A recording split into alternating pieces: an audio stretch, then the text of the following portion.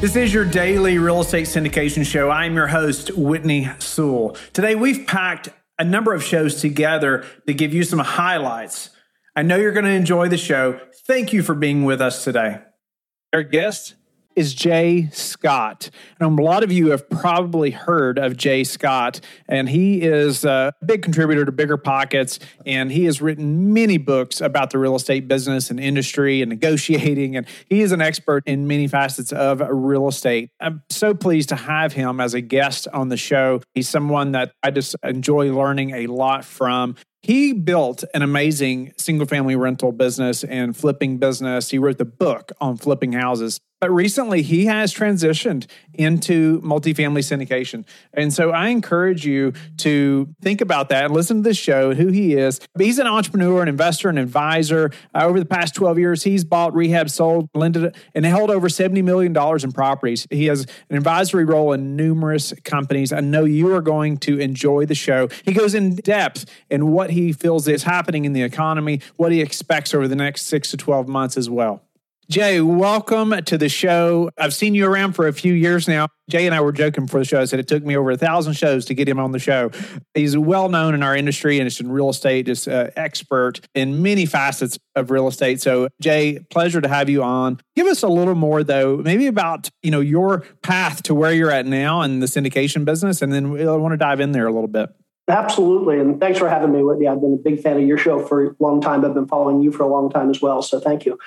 So I started in real estate back in 2008. I was a tech corporate guy for a long time. I did mergers and acquisition and some product stuff for some big companies like Microsoft and eBay. And 2008, my wife and I decided to get married. We didn't want to work the 150-hour weeks anymore in the tech world out in Silicon Valley. So we left the tech world. We left the corporate world. We kind of fell into real estate. I've talked about my story a number of times, so I won't rehash it here, but we just kind of accidentally fell into real estate and we fell into single family flipping. Over the next 10 years through pretty much 2016, 17, we did pretty much everything in the single family world. We did construction, we did flipping, we did rentals, we did notes, lending, a little bit of this, a little bit of that.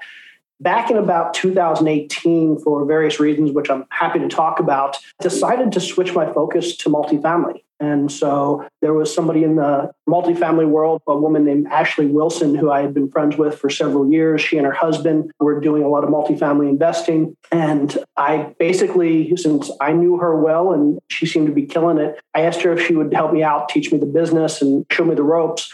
She was very kind, took me under her wing. For about 2 years now, she's been teaching me the business and we've started doing deals together and we've now officially partnered looking to grow and scale the business. So I'm relatively new to multifamily, only about 2 years now. We basically took down our first deal last year and hopefully pretty close to our second one now. But she has about 800 units. I have 150 units and just looking to make my mark in multifamily, hopefully like I was able to do in single family with a lot of hard work and a lot of study and taking my lumps. No, that's awesome. I appreciate you elaborating there. But, in case the listener, hasn't heard of Jay, which they probably have, I hope they have anyway. I mean, Jay built an amazing business around single-family homes, wrote the book on flipping houses. I mean, just an expert, no doubt about it, built an amazing business there. So, Jay, would you just elaborate, why move from that business model in real estate, something you had obviously spent many years on and very successful at, to moving into the syndication business now? Well, I'll be honest, the very first reason, and probably the biggest reason I started thinking about multifamily was after 10 years in single family, I had amassed some cash. And I was looking to deploy that cash. And it was very difficult in the single family world back in 2018, as it is now, to deploy large amounts of cash. It's hard to find deals. And so I sat down in 2018, I said, I've got this cash. Real estate is my preferred vehicle for investment. I know real estate. I understand real estate. Nothing against the stock market, but I'm just not a stock market guy. I like the control over my investments. I invested with a couple syndicators, operators as an LP, a limited partner, and nothing wrong with that. I enjoy that, but I'm a control freak. So I said to myself, how can I deploy large amounts of capital where I actually have control? And what I realized was operating syndications myself would allow me, one, to maintain the control, but putting money in on the LP side as a GP would also allow me to deploy my capital. So I originally considered getting into multifamily. And the reason I originally got into multifamily was because I was looking for a place to put my own capital. So that was how it started. Then I started looking at just the economic indicators. Did I think multifamily was poised to do well over the next few years? Obviously, multifamily did well between 2012, 13, 14, and that point, 2018. And at the time, I don't want to say that I was skeptical, but I was on the fence. And I said, look, I'm going to give this a year or two. I'm going to track the economic indicators. I'm going to look at the data, and I'm going to see if I really think that multifamily is poised to do well over the next 5 to 10 years, because that's typical duration of these projects. I was hoping if I can pick up 4 or 5 or 10 projects over the next couple of years, I'd be in the space for 5 to 10 years. So I started tracking the data. Obviously, then COVID came along. And COVID kind of changed everything. And so I kind of had to do a reset last year, probably right around this time. And what I realized is that regardless of where I thought multifamily might be headed a year or two ago, I'm now very, very confident that multifamily is a great asset class, a great vehicle to be investing in right now. And there are a number of reasons for that. First of all, you just look at interest rates. Interest rates are at historic lows. A lot of people think interest rates may be going up over the next few years. Fed just announced, we're recording this in late June. The Fed just announced a couple of days ago that they think we'll probably see 1.25 point rise in interest rates over the next 2 to 3 years by the end of 2024. If you're a multifamily person, you're probably thinking, that's not really good for us. But think about why interest rates go up. Typically, the Fed raises interest rates to curtail inflation. When we have inflation, when the price of things are going up, the Fed's going to raise interest rates, just going to kind of slow the economy down. Well, that means if the Fed's raising interest rates, that means we likely have inflation. So what does that mean for us as multifamily investors? Well, if we have inflation, that probably means that, big thing, rents are likely going up. So if rents are going up more than the average, that can often offset the increase in cap rates. That can offset the increase in interest rates. We see asset values going up, so we'll probably see compressed cap rates. So I know the biggest thing people talk about in multifamily right now is what happens if interest rates rise. But to me, that's a good indicator, because that means we have inflation, and that means we're going to make up the loss from higher interest rates in other areas due to inflation, rent and asset and compressed cap rates. And the other thing is, I've always been a tremendously conservative investor. I won't do a ton of deals, but from my perspective, if you underwrite deals more conservatively, if you think interest rates are going up, if you think cap rates are going to expand a little bit, be more conservative in your underwriting. Instead of assuming 10 basis point increase in cap rates every year, assume 15 basis point increase in cap rates every year. If you're conservative, you're going to find deals and you're going to do well. Personally, I just really like multifamily. The other thing is, there's been talk over the last few weeks of a 5 million unit housing shortage in the US. So everybody's wondering why housing is doing so well. Well, we haven't built much since 2008. There's been underdevelopment since 2008. So there's a shortage of housing units. So multifamily is a pretty safe place these days. Well, where do investors flee when they start to get concerned about interest rates or inflation or other asset classes? They flee to safety. So investors are going to flee to multifamily. And when investors flee to multifamily, we're likely to see more cap rate compression. We're likely to see higher growth. So all in all, I just think multifamily is a pretty safe place to be over the next 5 to 10 years. I don't have a crystal ball, but all signs point to multifamily being a great vehicle. No, I appreciate you elaborating on all those points there, and just, single family to multifamily. And I just think you can speak to that individual that says, I can just go over here and do my own thing in single family and do just as good.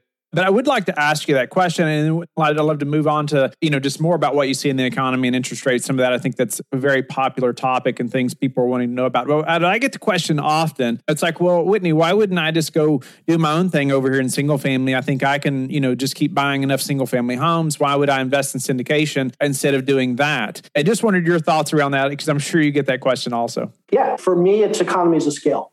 Nothing wrong with single family. I like single family. I still invest in single family. I own dozens of single family rentals. I'm buying single family now. But for me, I love the economies of scale in multifamily. And I also love the fact that with single family, you're at the whims of the market. So the values of single family are going to go up and down based on the values of other single family in your area. Whereas with multifamily, you're still at the whims of the market to some extent. You're at the whims of cap rates and you're at the whims of interest rates.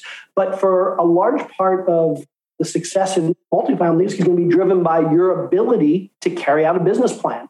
Can you raise the income? Can you lower the expenses? Multifamily is much more like a business than single family. Single family is very much an investment, but multifamily is in a business. I'm a business guy.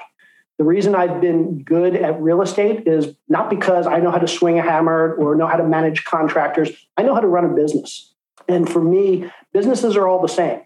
Your goal is to get the net operating income or the net income, whatever it is in your asset class, up as high as possible. So you're looking to raise income, you're looking to make things more efficient and lower expenses. And so I feel like I have a lot more control over multifamily because I'm controlling the business plan than I do in single family, where it's essentially buy and then wait for values to go up, hopefully. Sterling, welcome back. I know you're an expert in, again, man, 150, single family homes pivoting, right? In a big way. You scaled that, and that definitely didn't happen without a lot of hard work and a lot of dedication to make that happen. I know very few people who have that many single family homes, right? I mean, they've built amazing business, even local, and I mean local to me here, that I know are like, man, they're the single family guy. I mean, they know this city like the back of their hand. They 150 single family homes scattered all over. But man, you pivoted then and said, you know what, I think I have a better path. But I want to jump into that, and maybe you can help us think through some things to consider when deciding whether that investor or whether they should invest in single family or multifamily. It's a question I get often. I'm sure you do as well. So help us think through that. Yeah, I'd say, I wouldn't call it double-edged sword, but I'd pull from both ends that if I were to go do it all over again, because this is a common question I get too, is would you still start with single family? Yes, because it was a lower barrier of entry and I was able to get my foot in the door, and then the snowball effect I was able to get from that. And then I was able to use a lot of that single family experience, especially at that scale, was significantly easier when it came to multifamily. So that's what I would say. But then it just comes down to your goals and where you're wanting to go. Because someone could easily be, let's say, 5, 10, or even 15 properties, just single families, and be financially free. So that's another thing is, on the side of you're wanting to have a more scalable model from that and you're doing syndications, then that's something to consider is whether single family is the right thing to do, especially if you're doing self-managing. That's when you would actually more consider or look into the option of multifamily. Yes. I know there's so many things that are, like personal things you got to figure out, right? What are your goals? Where are you trying to go? I think often, man, it's just assumed that you have to start with single families. I mean, do you feel like you almost have to start that way? Not necessarily, but the thing that can be daunting for most people, I'm trying to think at the time is when I started the single family is what my mindset was, or I don't even know if I considered investing in multifamily at that time, but just saying that it could be pretty daunting to purchase multiple units at once. So that could be why I wouldn't say recommend, but the single family side is just from a mental standpoint that it's just one unit there. You buy that, and then let's say you buy the next, and then you from there, okay, now I'm starting to get more comfortable. I understand the model. It's less risk because if you go to 10 units, for instance, that's 10 different residents now that you have on your plate. So that could be daunting to someone versus just one resident. You get familiarized, and then you start to grow from there and say, okay, this is simple. I understand it. It's not as difficult as I thought. Okay, now I could be able to start to go to larger deals. Awesome. Hey, speak to why multifamily? Why invest in multifamily and not just stay in single family? I would say, why not multifamily for everyone? Whitney, you're in the space of, you're familiar with why, but it's just the amount of transactions. So 110, 120 transactions from the single family side in order to get to about the 150 single families, and then bought as of recent 156 unit apartment complex, which was just one transaction, all 150 units in one location. So there's that. So that's what I would say is the biggest benefit from those two is really just the scalability and then also the economies of scale. And then I would say the return on time, your ROI on the time is better as well. I think that's something so many forget about, right? Is the time that it's going to take. They think, oh, wait a minute, why invest in this deal when I can go do that myself, right? Well, you might be able to do it yourself, but man, if you count all the time spent, the time you spent finding those 150 units, 150 single family homes, right? mean, there was so much time invested in that versus finding this one transaction, which still took a lot of time. It's still probably a lot less than finding 150 single family homes, right? To find that 150 unit apartment building. And that's another belief and a fear, of course, but it goes full circle that I also had to remove is the value of time. And one of the things I've learned, and it took so long for me to hear it, it was Grant Cardone that said this. He would say, rich people buy time. And for the longest time, I did not get that. But this was one point where I was at the amusement park. It was Kings Island. And I was with my little brother because I'm a part of it was Big Brothers, Big Sisters, where I actually get back my time and mentor someone who's actually in the environment that I ended up growing up in. And so I was there with my friend and business partner, Jacob, and he had his little brother. And I say, hey, let's go ahead and get fast passes. Trust me, we'll need those. He's like, I don't know. I said, just get it. So when we're there, park first opens up and the fast passes didn't really matter as much because there's not many people at the park. But then as the day starts to progress, the favorite ride, the top rides were about 2 hours long for the general admission. But us for the fast passes, it was just 10 to 15 minutes. And then that's when it really just sank. Okay, that is the value of buying time and just time in itself is that's one story I want to share with people when it comes to that. That's a neat analogy to think through that as well. You could spend a little more money on that ticket and you gained a ton of time back. Yeah, we're better able to utilize that day as well. Neat statement there. So return on the time, I had this call or this investor called me one time and he said, I'll never forget, he and his wife were on the phone and they had owned the single family home for a number of years. I would say 6 or 8 years, but just the timing in the market, they sell it, they make $350,000 on this one single family home, right? Because of what's happened in the market. And so during the call, they're like, well, why wouldn't I just go do that again? And I said, well, how many of those can you find? Do you have the time to go find more single family homes? And guess what? You bought that how many years ago, right? That's probably not going to happen over the next 3 or 5 years, maybe. I don't know. It might, but either way, do you have the time to go find those deals? Do you have the time to manage those deals? Do you have the time to take the tenant calls? Just like we forget about that, right? Well, no, I can go do it myself and save all the time or save all the money. You don't really think through the time invested. So what about transitioning from single family to multifamily? It's so common that somebody does start, with a single family home or small multifamily, but especially a single family home and moving into multifamily. Any thoughts on,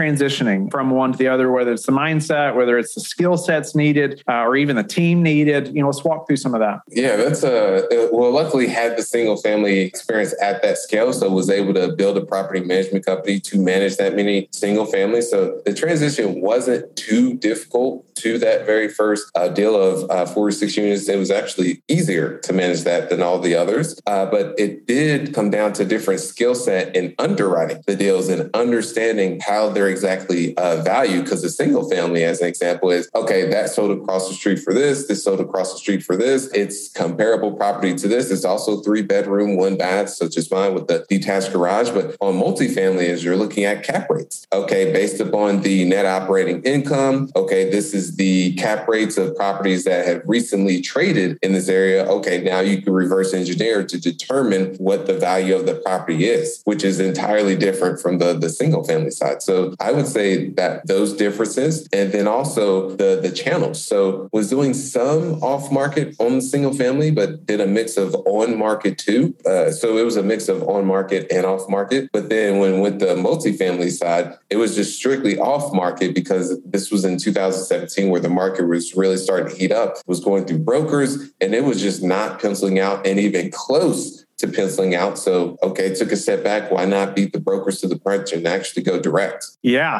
Why don't you beat them to the punch and go directly? Incredible. You mentioned, the value and how we value multifamily, single family. I think that's a common, just misunderstood, right? When you're first starting to think about doing a bigger deal. Speak to cap rates a little bit. What does that mean? Or how would you explain that more on a basic level? What a cap rate is, maybe how we use that just a little bit without getting extremely technical at this moment. Without getting too much into the technical side of things, it's just in essence a way to value the property. So as an example, I don't have my calculator on me, but if the ROI, I don't know if you're able to pull this up, but if the ROI, not the ROI, but NOI on the property is, let's say $300,000, then you would take that, I believe let's say the cap rate is 5%, then you would divide it by 0.05. And then that's how you can reverse engineer and determine what the actual purchase price is. So that's how you would, in essence, look at the cap rate. Okay. So that's $6 million. Yes, there we go. So in essence, that's how you would look at that. Yeah. So that cap rate can change things so quickly, right? Yeah. And that also comes into play is that when you're valuing what you can purchase the property, but also forecasting in the future, okay, what I believe I can sell this property for. And this is the slippery slope that we've been going into in the most recent years is that people have been believing, which has been the case, cap rates have steadily been compressing, but do now, especially at the time we're shooting this, do you still want to bank on cap rates still compressing, especially with the rising interest rates and some uncertainty in the future? But then you have some people that are still buying deals based upon that, which is fine. But then you just have to protect your downside that, okay, if cap rates don't keep compressing, let's say you're buying it today at a 6 cap and you're going to say in the future, I believe I can sell it for a 4.5, 5 cap. And that is your conservative model. That could be a little bit slippery, but if that is your aggressive model and it still works on a conservative level at, let's say, 5 cap or a 5.5 cap, then there we go. So that's why I would say how that factors into on the multifamily side. Yeah, there's a lot to think about there. And let's say the 300,000 NOI, let's just talk about like, say, a value add. We all hear that term, right? Value add all the time. What might be a typical amount that we're trying to raise the NOI to? Like 20,000, 25,000, 50,000? What do you think would be a good number, just a ballpark to throw in here so the listener can help think through what we're talking about? And this comes to the technical side when it comes to the math, where this is out of my not having the strength on this, but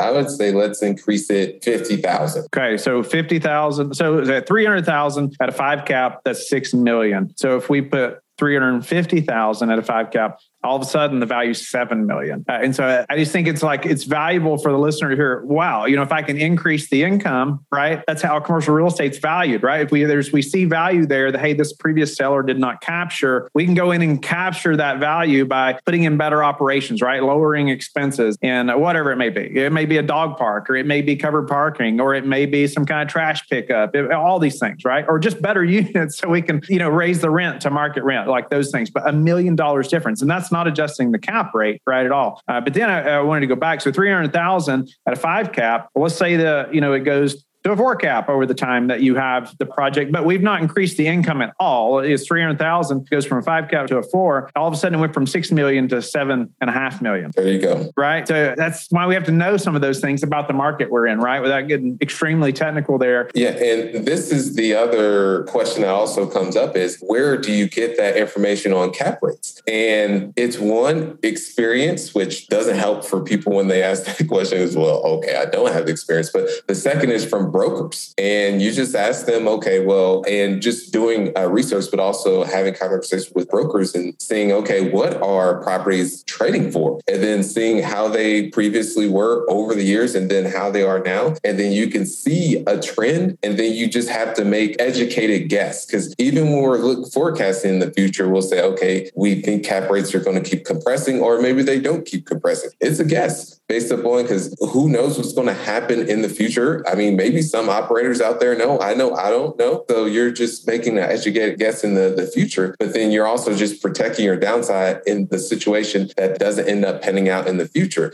And that's the uncertainty that we're facing in today's market when it comes to forecasting deals in the future, because there's so much uncertainty. That's what's going on. Yeah, no, that's incredible. I just like that example, right? Thinking through how we can increase the value or what cap rates do to the value of the project, so people can think through, like your example, even that you use. You have that single family or even a duplex, right? The value is based on the comparable properties. You raise the rent $20. Well, guess what? That's $20 more in income, right? And the value doesn't really change based on that, right? They're going to still be looking at comparable properties versus if you have 150 units and you raise each unit by $20, $25, right? It's such a bigger difference. Exactly. And it also varies on your buyer on the single family side. So if you have an investor coming in, they'll look at it as more of that, but oftentimes the incoming investor of your property isn't as of that sophistication. So they'll also still be looking at it more as, okay, this sold across the street for this sold across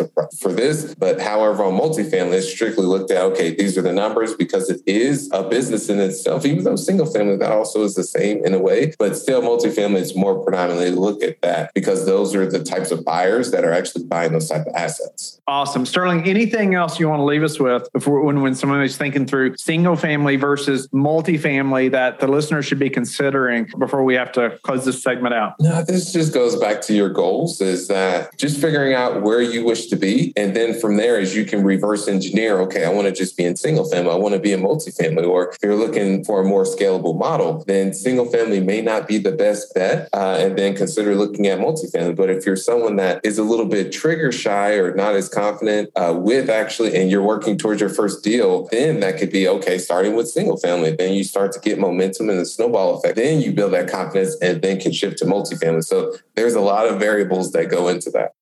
Thank you for being with us again today. I hope that you have learned a lot from the show. Don't forget to like and subscribe. I hope you're telling your friends about the Real Estate Syndication Show and how they can also build wealth in real estate. You can also go to lifebridgecapital.com and start investing today.